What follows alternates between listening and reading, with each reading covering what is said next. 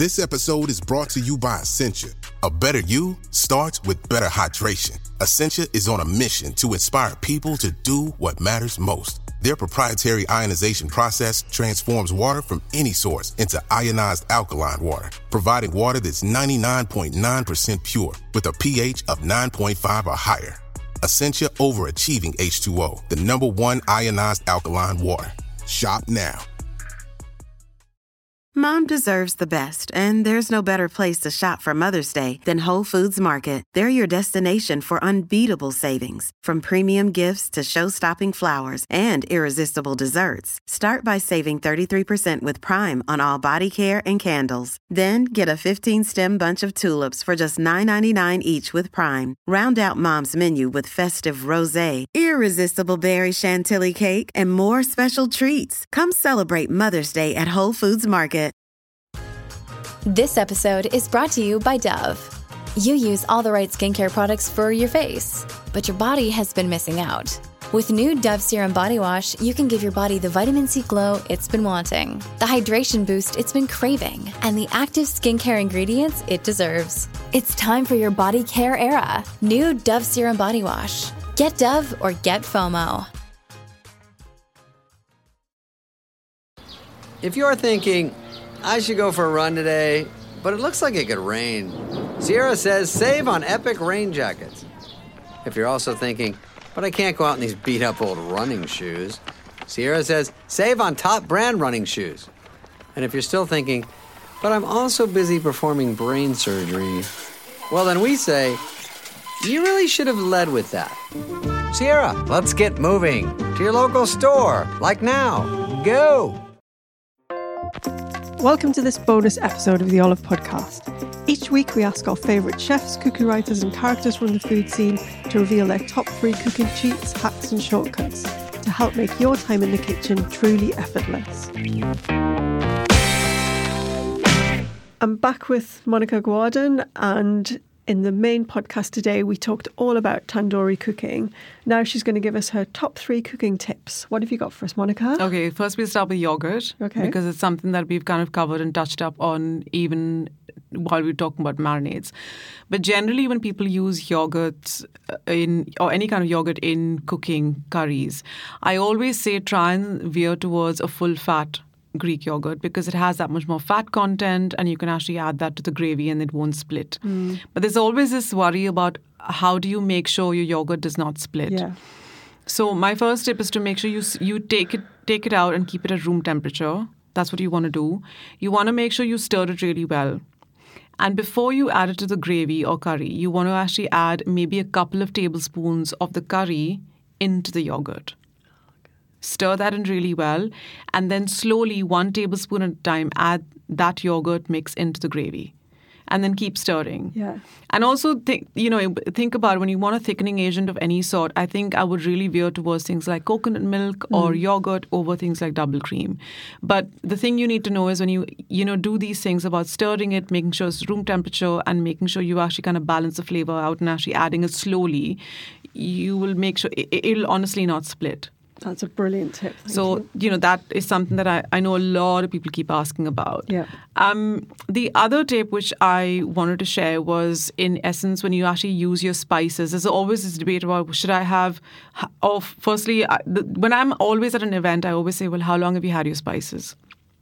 So generally my main thing is you should actually have at least a small amount of ground spices, but also whole spices. So I would normally stock up on things like cumin seeds versus cumin powder, because then I can crush it to a powder as I need it. But also longevity of spices. Like we always, talk about fresh ingredients, we talk about fresh produce, we talk about fresh vegetables. But even spices, you want to be able to make sure they're single origin spices. You want to make sure that they are spices that haven't been in your cupboards and your spice cupboards for too long. So I would say 6 to 8 months for your powder spices, and about 12 to 14 months for your whole spices. Okay. Anything longer than that, Janine, I know you're looking at me thinking, oh my God, how long have I had my spices for? I'm not. I'm looking at you thinking I know recently I've run out of cumin, because I have cumin, I have cumin powder and cumin seeds. Yeah. And I ran out of cumin powder because I cook so much Indian food. I literally run out all the time. Yeah, so I think the whole idea of actually having whole spices. I mean, I would normally stock up on things like fennel seeds, cumin seeds, all in seed form rather than actually in powdered form. So that's my second tip, because you check the longevity of spices, make sure they're within date, and they, as long as they have their freshness, and also try and opt for a good mix of powdered as well, blended spice powders versus along with whole spices. All right, that's a good one. And the third one is, I think, a really easy one, but I think people tend to forget. But it's only when I mention it when I'm at events or I'm doing book signings or doing cookery classes, and I mention people like, oh my God, we should do that. So I normally buy, I'm probably like a convenience queen, really, not a spice queen. I normally buy big bags of spinach from supermarkets.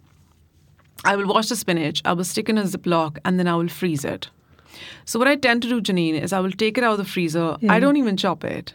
I crush the bag, and then I bung that into my... to make like palak aloo or whatever. Yeah. So it's the spinach and potato dish. If I'm making, I'll just crush it from the bag, like a kilo of spinach, and then add it to the pan, and it kind of wilts down quite a lot. Okay. So I don't only freeze spinach, I'll freeze curry leaves. So like a lot of people say, we can't find curry leaves. And when we find them, we find a massive batch. Bunch, Freeze it. The only thing I'll say about curry leaves or any kind of herb that you're freezing is you want to make sure that you actually use it straight from frozen. Yeah. Because if you don't, it'll just discolor. Yeah. You don't want that to happen.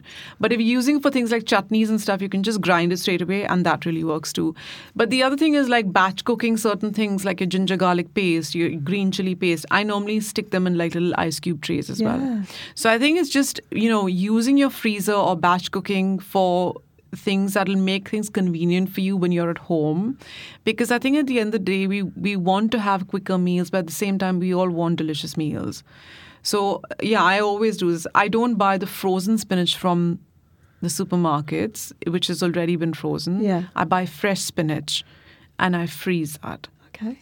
That's a great shout. Then fresh curry leaves, freeze that. I sometimes even buy fresh coriander and I freeze that. Does coriander freeze? Of course it does. It's a herb. But I thought it would go a weird colour. But that's the whole point. So if you're using it, use it straight from frozen. Okay. So for instance, sometimes when I'm making a risotto, I buy a whole pack of thyme. Yeah. I don't use a whole pack of thyme. Yeah. So I freeze it. And then I add it later on, like straight from frozen to like stocks, or even just add it to the next time. Just freeze it. Try it. Try Why not? it. Yeah. Like I just think you want to be able to use those little conveniences and shortcuts, because sometimes, I say time because I don't use it as often in Indian cooking, but to be honest, it's the same thing for me, right? Vis-a-vis like somebody who doesn't cook that many Indian curries. They buy a whole bag of curry leaves. Yeah. Well, what are you going to do? You don't want it to go to waste. But the best way is just freeze it and make sure you use it straight from frozen. Cool. Love that. Thanks for those tips, Monica. You're Brilliant. welcome. Pleasure. Thank you for listening to the Olive Podcast. For recipes and more information, head to olivemagazine.com. And don't forget to subscribe at iTunes, Acast, Spotify, or wherever you get your podcasts.